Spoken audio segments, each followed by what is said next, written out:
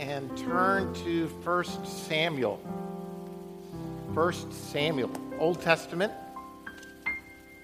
We're going to look at chapter 3 of 1 Samuel. Let me pray for us as we begin our time of study of God's Word. Lord, we thank you. We pray that, Spirit of God, you would be present in this place, uncovering the Word of God for us, revealing truth, changing our hearts, making us sensitive to your voice. Lord, we thank you for what you're going to do in the moments ahead as we study your word, because we believe it is fruitful, it is active, it's living. We thank you, Lord. In Jesus' name, amen. Well, again, guests, welcome. Glad that you're here. Glad everyone's here on this Thanksgiving weekend, but this time where we transition into the season of Advent. Advent is really one of my favorite times of the year.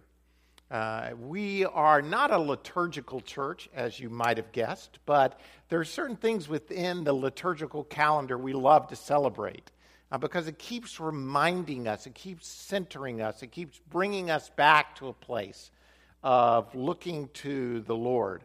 Advent is, as I said at the beginning of the service, are these 4 Sundays that precede Christmas that help us celebrate Christmas. But it's so much more than that. Really, the season of Advent is a time of waiting and preparation. It's the season of the now and the not yet. It proclaims that the Lord is coming and yet coming still. We're waiting, we're preparing for the celebration of Christmas Day, which is his first Advent, but we're waiting and preparing for the return of Christ, his second Advent. But let's admit it, we are pitiful at waiting. I mean, we live in an age in which waiting is not even seen as any kind of virtue anymore. I mean, just since I was a child, which is getting a little further back as time goes along, but since I was a child, things have so radically changed upon which we don't have to wait anymore. We no longer have to wait for food to cook. I mean, we can microwave it. I mean, I was looking, Kathy worked really hard at Thanksgiving and getting the meal together, but I mean, think about 50, 60 years ago. If you wanted cranberry sauce, you had to make some stinking cranberry sauce. It wasn't the can you open. If you wanted pumpkin pie, you had to actually get a pumpkin. Things have changed so much that we force everything into a small amount of time, and then we move on to the next thing. We don't have to wait for food to cook. We don't have to wait at the post office for mail to actually come to my house. I no longer have to wait for Black Friday ads to show up on paper because they're being emailed to me, and there wasn't even such a thing as Black Friday back then. We don't have to wait for anything. We don't have to wait to actually save the money to buy something because we have instant credit. I can't even begin to imagine how much money was borrowed and for things that were bought this past weekend. We have no idea what delayed gratification even means. We don't have to wait. There's an old saying, everything worth having is worth. Not anymore. Not anymore. We don't have to wait for anything. But for those who cannot wait, who will not wait, the blessing of waiting is lost on us. Because the fulfillment of promise is never theirs. Advent gives us the opportunity to pull out of this trap before it snaps shut on us. It gives us the opportunity to recenter and to understand what it means to wait. These sermons that we're going to have over the days ahead give us the opportunity to reflect on who we are and what has been given to us. It's the message that was proclaimed to the shepherds on the night of Jesus' birth in which they said, and the angel said, I bring you good news that will cause great joy for all the people. Today in the town of David, a Savior has been born to you. He is the Messiah, the Lord. In the weeks ahead, we want to look at what does it mean that a Savior has been born to you. Not just been born in general, not been born in the kind of generic sense, but the Savior's been born to you, which means his salvation, what he brings when he comes, it applies to you. Today, as we prepare for preparing, I want to look at an Old Testament story in 1 Samuel about hearing from God and answering the call of God. I want to kick off the season by looking at a very familiar Bible story. If you were raised in the church, this is probably one of the earliest Bible stories you ever heard. It talks about the call of Samuel. The call of Samuel. Let me give you a little background just to kind of run into it, and then we're going to look at it, and let's just have fun looking at God's Word. Because I believe looking at God's Word can actually be fun. Amen? It doesn't have to be a drudgery. It doesn't have to be lifeless. It can actually be fun. So let's have a good time looking at the Word of God and let it speak to our hearts through the power of the Spirit this morning. Backing up, the nation of Israel came out of Egypt after being in captivity for hundreds of years. They wandered through the desert for 40 years. They enter the land under the leadership of Joshua, conquering the land. Then Joshua dies. And there enters this period of time after Joshua's death when the nation of Israel was supposed to look to God as their king. They were supposed to, he'd given them the tabernacle, he'd given them the law, he'd given them the sacrificial system. Now he said, look, come and worship me. When you stumble and fall, here's a system to take care of your sins. Keep your eyes fixed on me. I'm going to give you everything you need. I'm going to lead you into battle. I'm going to give you victory. I'm going to give you all of these things if you'll keep your eyes on me. But if you don't keep your eyes on me and start worshiping the gods of this land or turning your back on me, then here are a list of bad things that are going to happen to you. The nation of Israel, being human, being sinful, being unable to keep their eyes fixed on God, keep lowering their gaze. I know he's there, but wow, this looks pretty good. So they keep turning their back on God. So God does what he says he's going to do because that's what God does. All his promises are yes and amen, meaning the good ones and the other ones. So they turn their back on God, and after a period of time, God lets them wander around forsaking him, really, worshiping other gods, but then he brings a discipline on them. And the discipline that he brings on them is usually some other pagan nation, some other nation that he then brings to oppress the people. The people then start crying out to God, "Oh Lord, help us."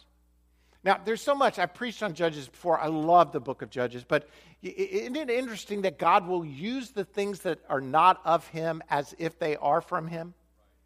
I mean, he'll use the pagan. He'll use what looks like godless to bring judgment on the people of God. I think it still carries through at times that God will do that. He'll allow things in our lives to bring us back to a point of him, with him. So anyway, that's not what this sermon is about, but it's a good point. And so the people cry out to him. God raises up a deliverer who then defeats the enemy, and for a period of time, the people worship God, usually a short period of time, and usually just for the time that the deliverer is alive. Then when he dies, things start to wane away, and they enter this cycle all over again. The person, the deliverer that they bring up, is a person who's called a judge. It's an interesting phrase, a judge. And the whole book of Judges is about this period of time. The period of time between when Joshua dies and the first king of Israel, Saul, comes into being is about 350 years.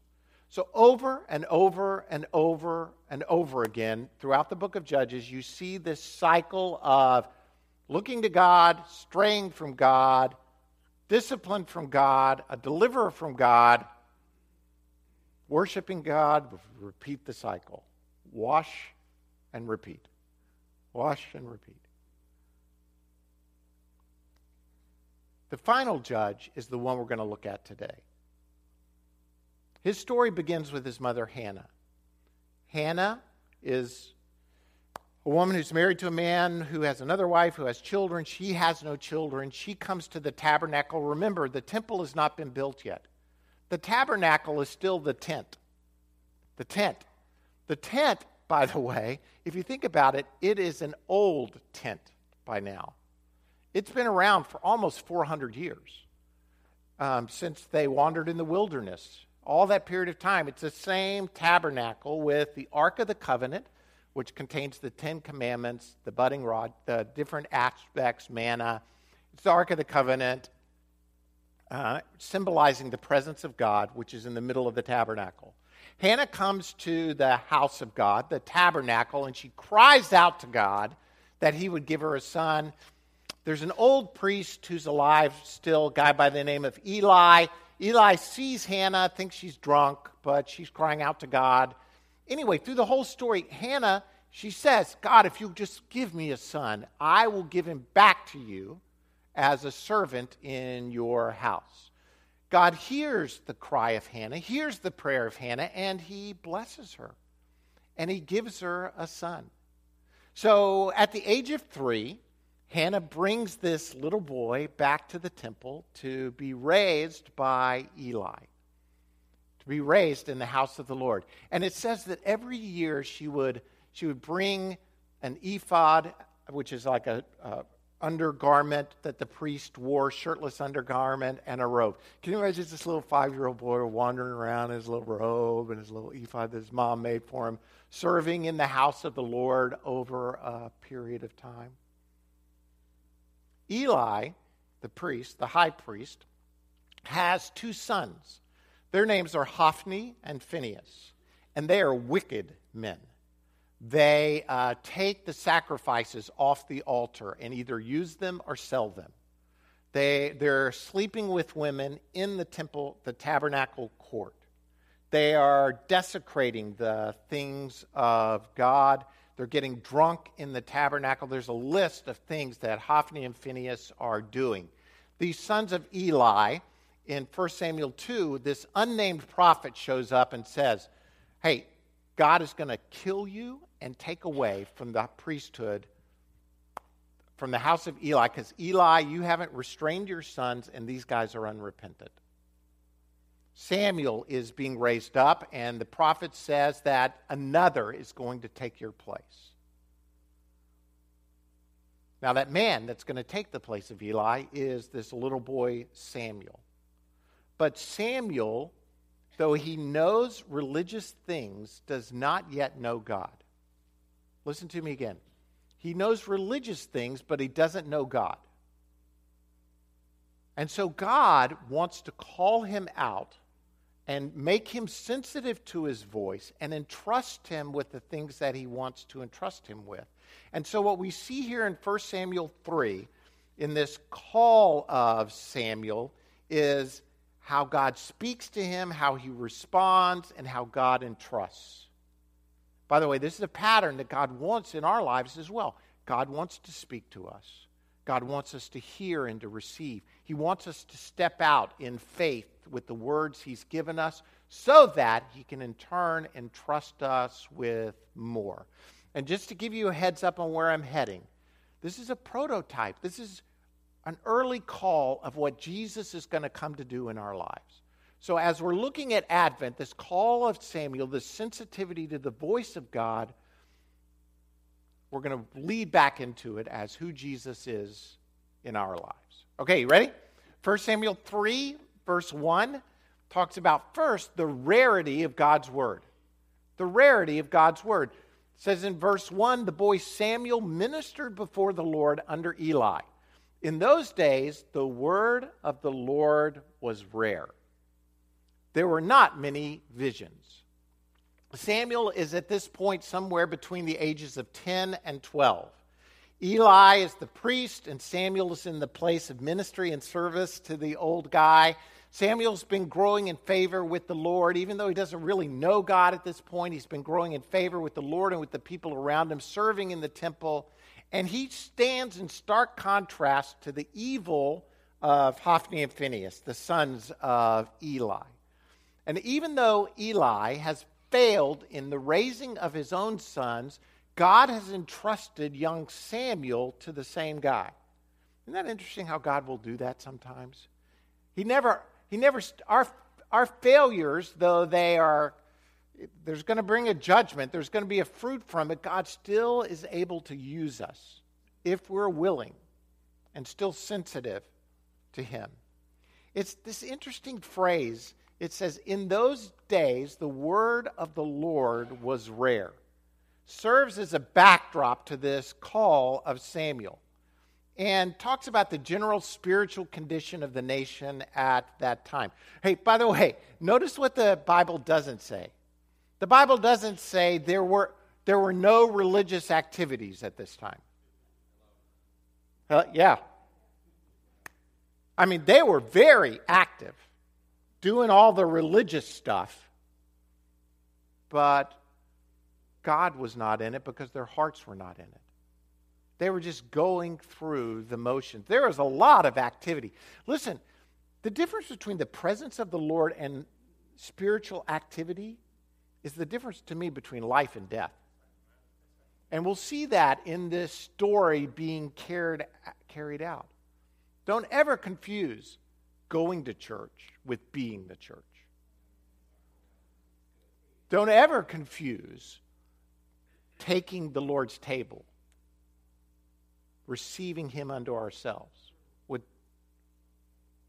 something somebody told us a long time ago we had to do. There's a major difference, and they're going through the activity. And I don't believe it's not because God didn't want to speak to them. I believe God wanted to speak to them. He was there wanting to speak to them, but they were so busy doing their religious stuff that they weren't really willing to hear. Their hearts weren't right. Listen, I want to say this clearly and up front. I believe we have to be willing to hear from God. We have to desire to hear from God. I believe God still speaks. I'll say it again. I believe God still speaks. There is, believe it or not, a large segment of the church that doesn't believe that God still speaks.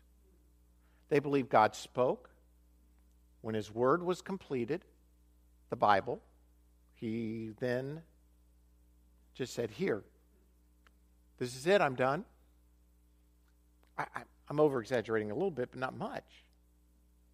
And believe God went silent until Christ returns.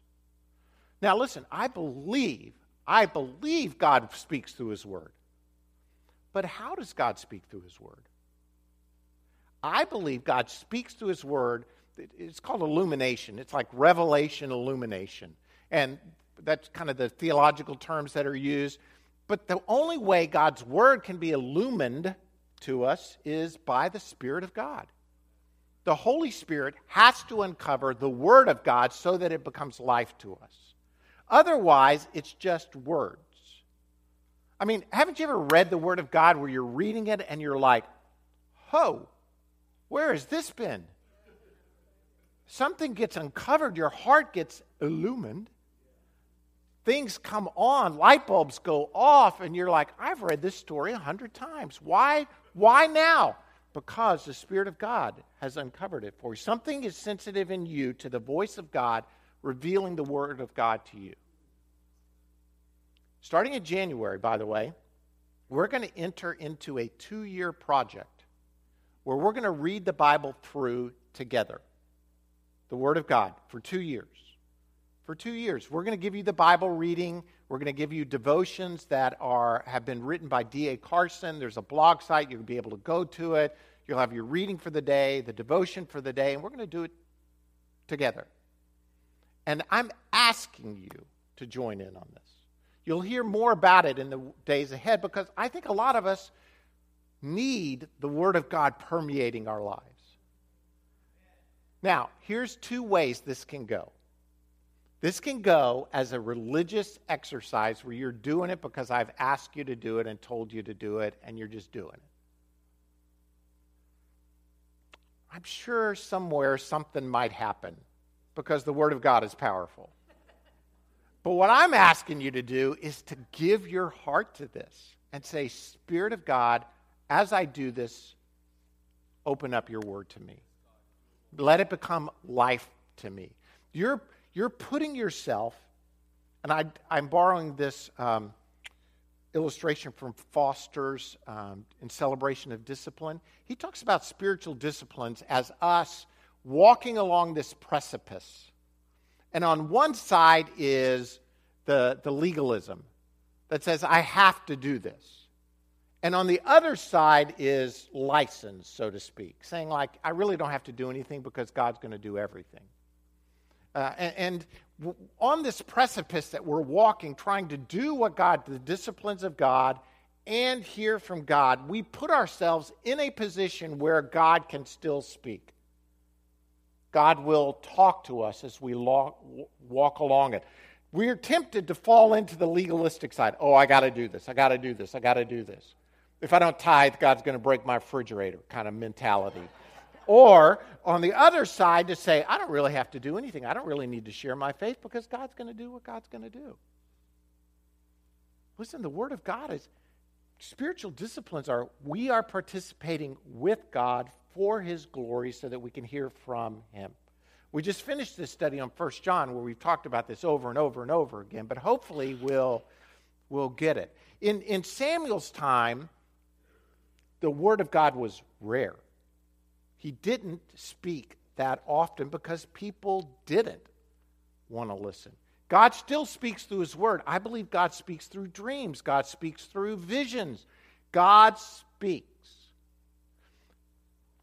On the day of Pentecost, I'm going to just end with this. Maybe I'll come back to it next year sometime when we have time. But in Acts 2, Peter, quoting from Joel 2, says, in the last days, God says, I will pour out my Spirit on all people. Your sons, your daughters will prophesy, your young men will see visions, your old men will dream dreams. Even on my servants, both men and women, I will pour out my Spirit in those days, and they will prophesy. What days? The last days.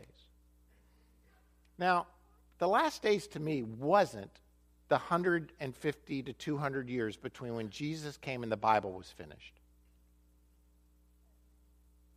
The last days is everything that happened from when Christ left to when Christ returns.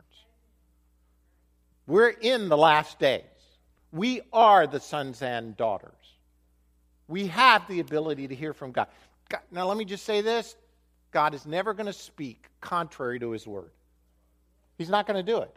So if you have a vision that says, hey, God told me to leave my wife and go with this secretary. No, He didn't. No, He didn't. He didn't do it. Why? Because it runs contrary to His Word about honoring marriage and the marriage bed being undefiled. I mean, God's not going to tell you something to do that runs contrary to His Word. But it doesn't mean He's gone silent. The Word of God was rare. Is it rare in this day? I believe, unfortunately, it probably is. It's not, this is my own take, I believe it's increasing. But I believe that many of us go around our daily activities not even thinking that we can hear from God. All right, I'm going to move on because I got 3 more points. Second point is this, the revelation of God's Word. Let's just walk through the passage. In the midst of this atmosphere of sin and darkness, the Word of the Lord comes forth to this 10 to 12-year-old boy. Remember, he's 10 to 12. He's a young man. Verse 2 of chapter 3 says, one night Eli, whose eyes were becoming so weak that he could barely see, was lying down in his usual place. By the way, Eli's eyes are weak because he's just old. But he's lying, wherever he's lying, it's somewhere in the tabernacle area, but it's not in the tabernacle itself. Verse 3 says, the lamp of God had not yet gone out. There's a lamp that was lit in the tabernacle that just stayed on, and then eventually the oil burns out. Samuel was lying down in the house of the Lord where the ark of God was. Now, I could stop and just talk about this for a long time. This 10 to 12-year-old boy is sleeping before the ark of God. The ark of God represents what? The presence of God. Ark of God represents the presence of God. Samuel stayed in the presence of God. Now, was it just his duty or his obligation? They said, hey, boy, sleep here. This is your spot to stay right here. It could be. Whatever. It may have been his assignment to stay in this presence. It could be that that's where his heart was. Even though he didn't really know the Lord from what we can tell, it may be that this was his heart. Do you remember Joshua? Where did Joshua used to sleep? Do you remember? Trivia question. He used to sleep at the tabernacle entrance. I mean, there's this precedent for people, young men who are looking to follow God's will, I'm staying right here. I'm going to stay here in the presence of God until I figure out, something happens. God honors that. Verse 4, it says this, then the Lord called Samuel. Samuel answered, here I am. The Lord calls. Samuel's sleeping, and Samuel responds, but as you know the story, he's not saying, here I am to God. He thinks it's Eli who's calling him, and he ran to Eli and said, here I am, you called me. But Eli said, I did not call you, go back and lie down. So he went and lay down. Samuel thinks it's the old guy Eli calling him, so he rushes into the room and says, hey, here I am. Now, as I get older, the last thing I want is a 10 or 12-year-old running into my room saying, here I am, if I haven't called them, right? I mean, so you can imagine, I didn't call you. Go back to sleep. Going back. So he goes back. But then it happens again. Verses 6 and 7. And again, the Lord called Samuel, and Samuel got up and went to Eli and said, here I am, you called me. My son, Eli said, I did not call. Go back and lie down. Verse 7. Now Samuel did not yet know the Lord. The word of the Lord had not yet been revealed to him. Samuel's destined to become someone great. But at this point, it says he does not know the voice of the Lord. And maybe, as I said, not even the Lord himself. Then it happens a third time. Third time the Lord called Samuel. Samuel got up, went to Eli and said, here I am, you called me. Oh man, this has got to get annoying by now. But Eli realizes that the Lord was calling the boy. So Eli told Samuel, go and lie down, and if he calls you, say, speak, Lord, for your servant is listening. So Samuel went and lay down in his place. This story is so fun. I mean, Eli, after the third time, realizes, honestly, if this was my child, you just go to bed. But Eli is so sensitive at this point, he says, it's not me. And Samuel is not a liar. He's a truthful boy. He's already seen some element of character in his life where he says, he's hearing something and it ain't me and no one else is calling him. Must be the Lord. We don't know if Eli really ever heard from the Lord. We don't know that he's sensitive to the voice of the Lord, but he recognizes enough at this point that he can guide Samuel in the right direction. Verse 10. The Lord came and stood there. Isn't that a graphic picture? This is not just some voice out of the dark. This is the presence of God. I mean, the ark of God is there, the presence of God. This is the presence of God calling as at other times, Samuel, Samuel. Then Samuel said, speak, for your servant is listening. It's the fourth time the Lord calls Samuel, and Samuel responds by saying what Eli had told him to say, "Speak, Lord, your servant is listening." Like Job, Samuel had heard about the Lord, but he'd never heard from the Lord. Job said, "Hey, my ears have heard of you, but now my eyes have seen you." It's a major paradigm shift from hearing about the Lord versus experiencing the Lord for ourselves. Everybody in junior high and middle school and high school, listen to me right now. It is one thing for your parents to tell you about the Lord. It is a totally different thing for you to know the Lord. Our prayer is not to teach you cute Bible stories. It is not our goal for you to have Bible knowledge when you go away to college. Our goal is that you will know the truth, and the truth will set you free. By knowing the truth, I mean knowing. Not knowing about, but rather knowing. Like Samuel, to be able to experience God, hear His voice for ourselves. Thomas à Kempis, who is one of the great Christian fathers, wrote a famous book called The Imitation of Christ, and in it he says, "Speak, Lord, for thy servant heareth. Let not Moses speak unto me, nor any of the prophets, but rather do thou speak, O Lord God, the inspirer and enlightener of all the prophets.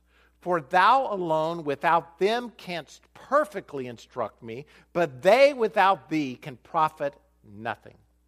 Speak thou unto me to the comfort, however imperfect, of my soul, and to the amendment of my whole life, and to thy praise and glory and honor everlasting." What a great prayer. Lord, speak. Your servant is listening. Moses, the prophets, them without you is nothing. But you without them can still perfectly instruct me. He's not saying unload the Bible. He's just saying, Lord, it's got to be from you. The Spirit of God has got to enlighten the Word of God for it to become life to us.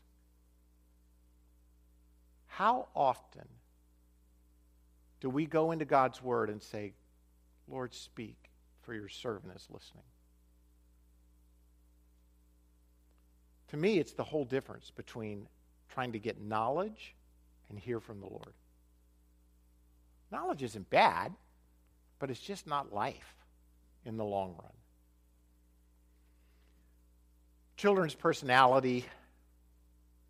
television personality, Fred Rogers, better known as Mr. Rogers, was also, if you didn't know, an ordained minister. He once said this. He said, "I remember so keenly one of the times I learned how individually the Spirit can work.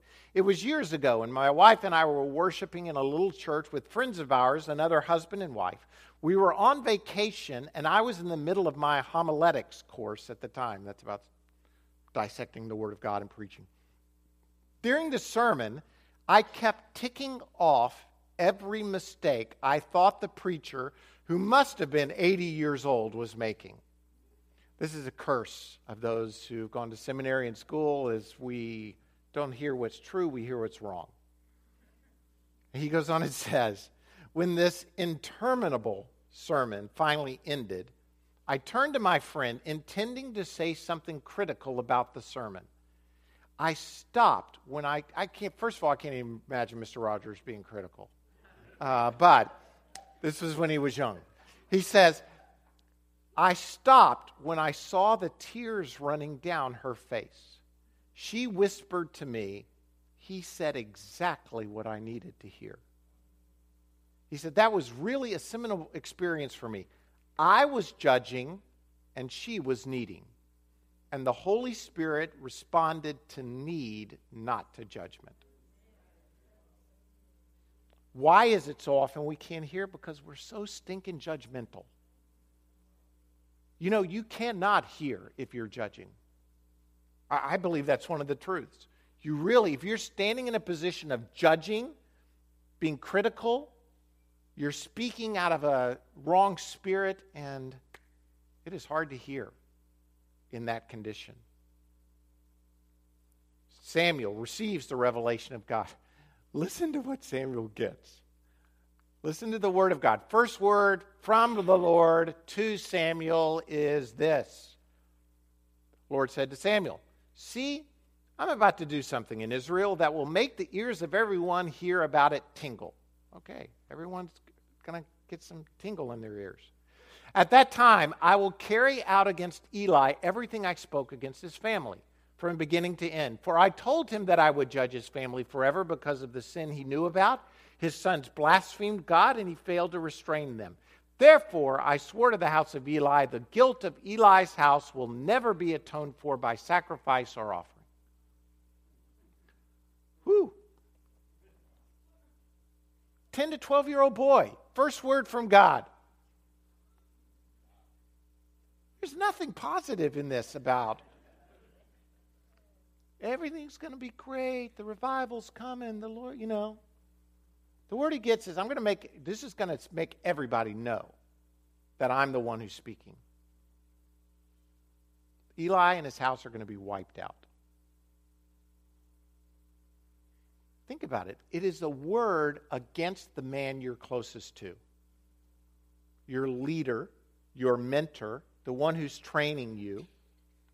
He and his family are condemned because he refused to restrain his sons.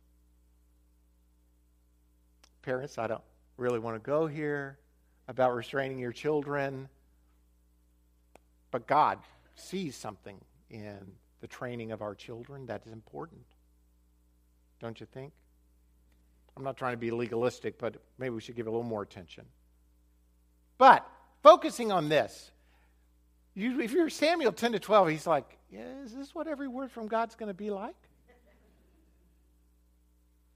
He receives the revelation. It's a terrible word which tests this young boy. Look at the third point, and I'll move through these last two a little more quickly. The response to God's word. What's the response to God's word going to be? Samuel's been obedient to open and close, to put oil in things, to clean up. But now, this type of obedience is different. It calls for faith. It's not just work, it's faith. Here's what happens in verses 15 through 18. Samuel lay down until morning and then opened the doors of the house of the Lord. He was afraid to tell Eli the vision, but Eli called him and said, "Samuel, my son." Samuel answered, "Here I am." "What was it he said to you?" Eli asked. "Do not hide it from me. May God deal with you, be it ever so severely, if you hide from me anything he told you." So Samuel told him everything, hiding nothing from him. Then Eli said, "He is the Lord. Let him do what is good in his eyes." A couple of points about this, and then I'm going to move on. Notice what Samuel doesn't do. He doesn't hop up in the morning and run out and tell everybody about, "Hey, I got a vision from God last night." Doesn't always work that well. Reference Joseph.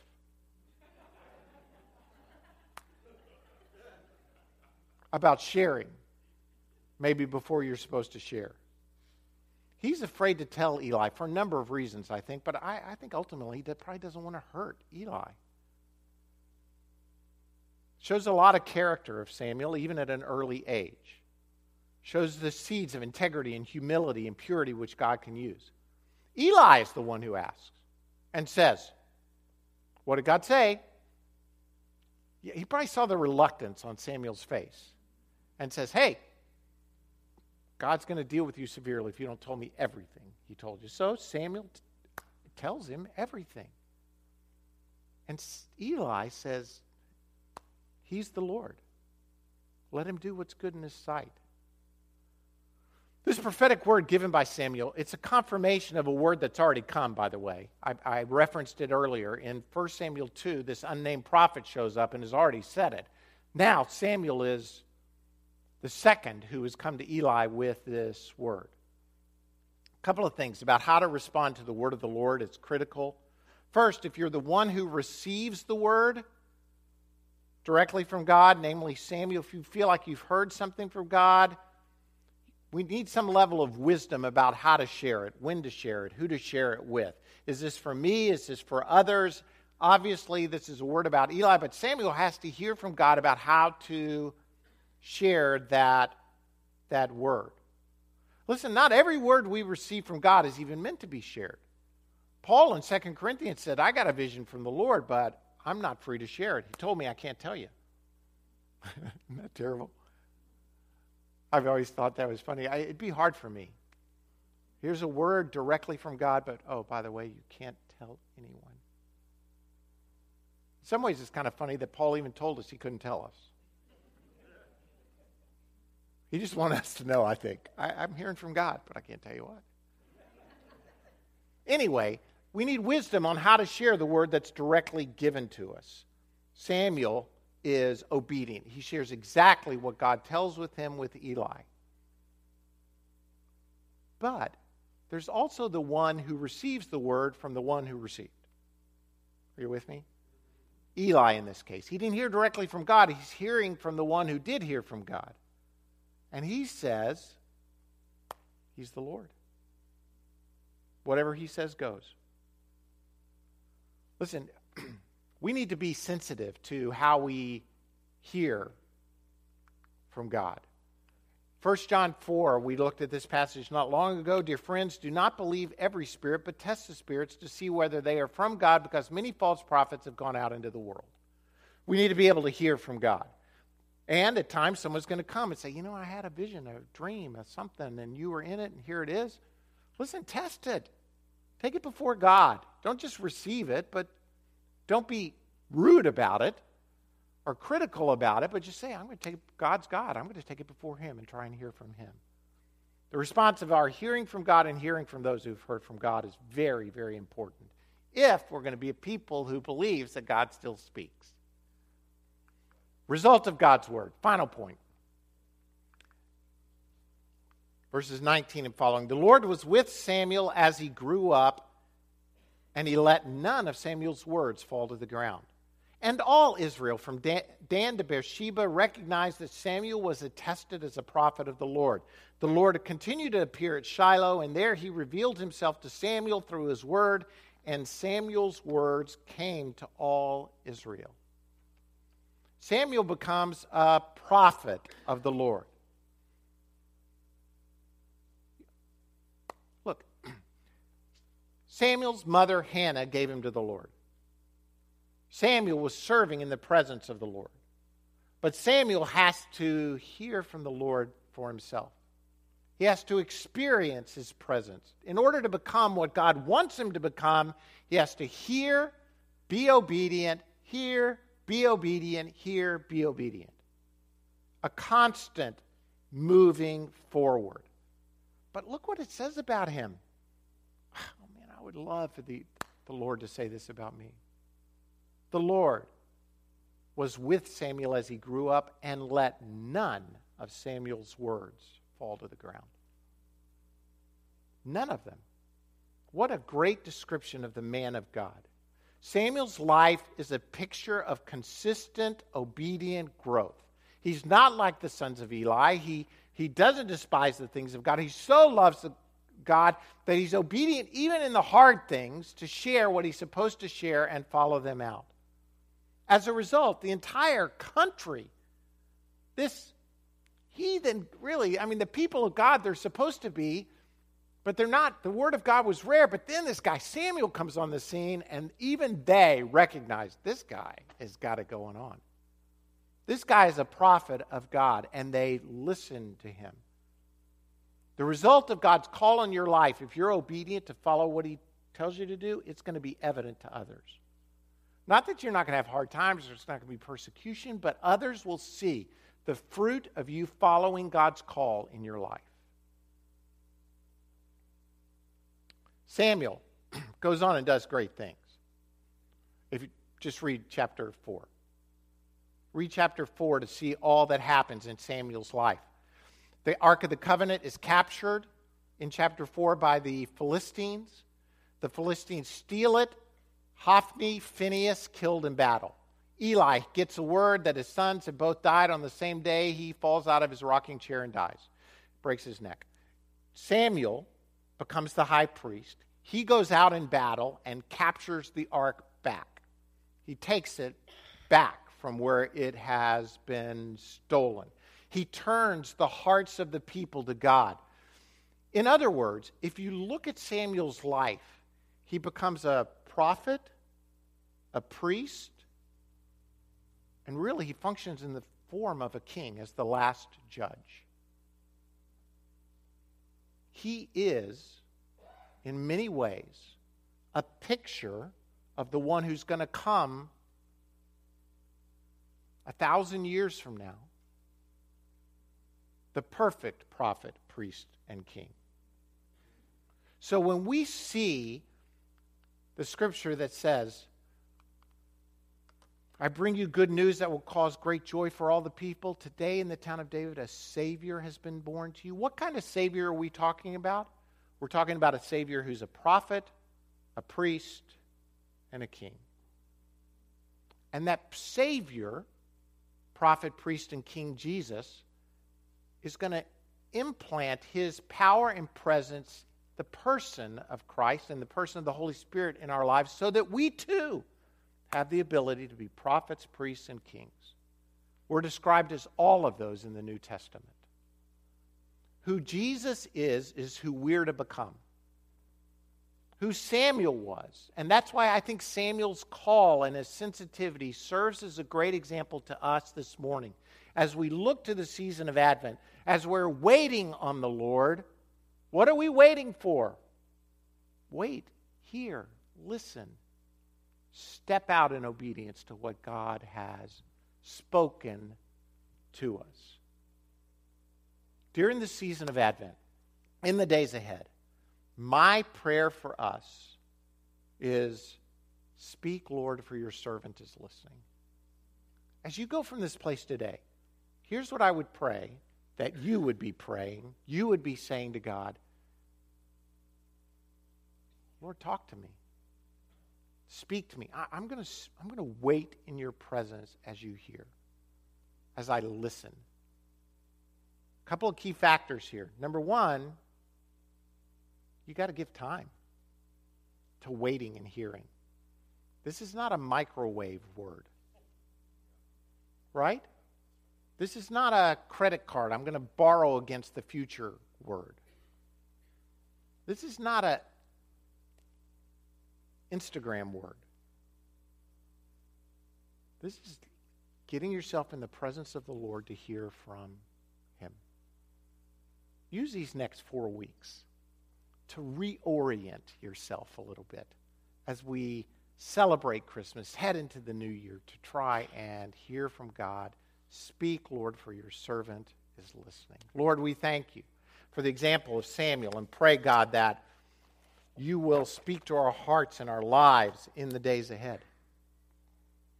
Lord, we thank you, we praise you, we glory in you. Lord, I acknowledge today that I get so stinking busy that I forget to stop and listen. Forgive me. Lord, during these days ahead, help me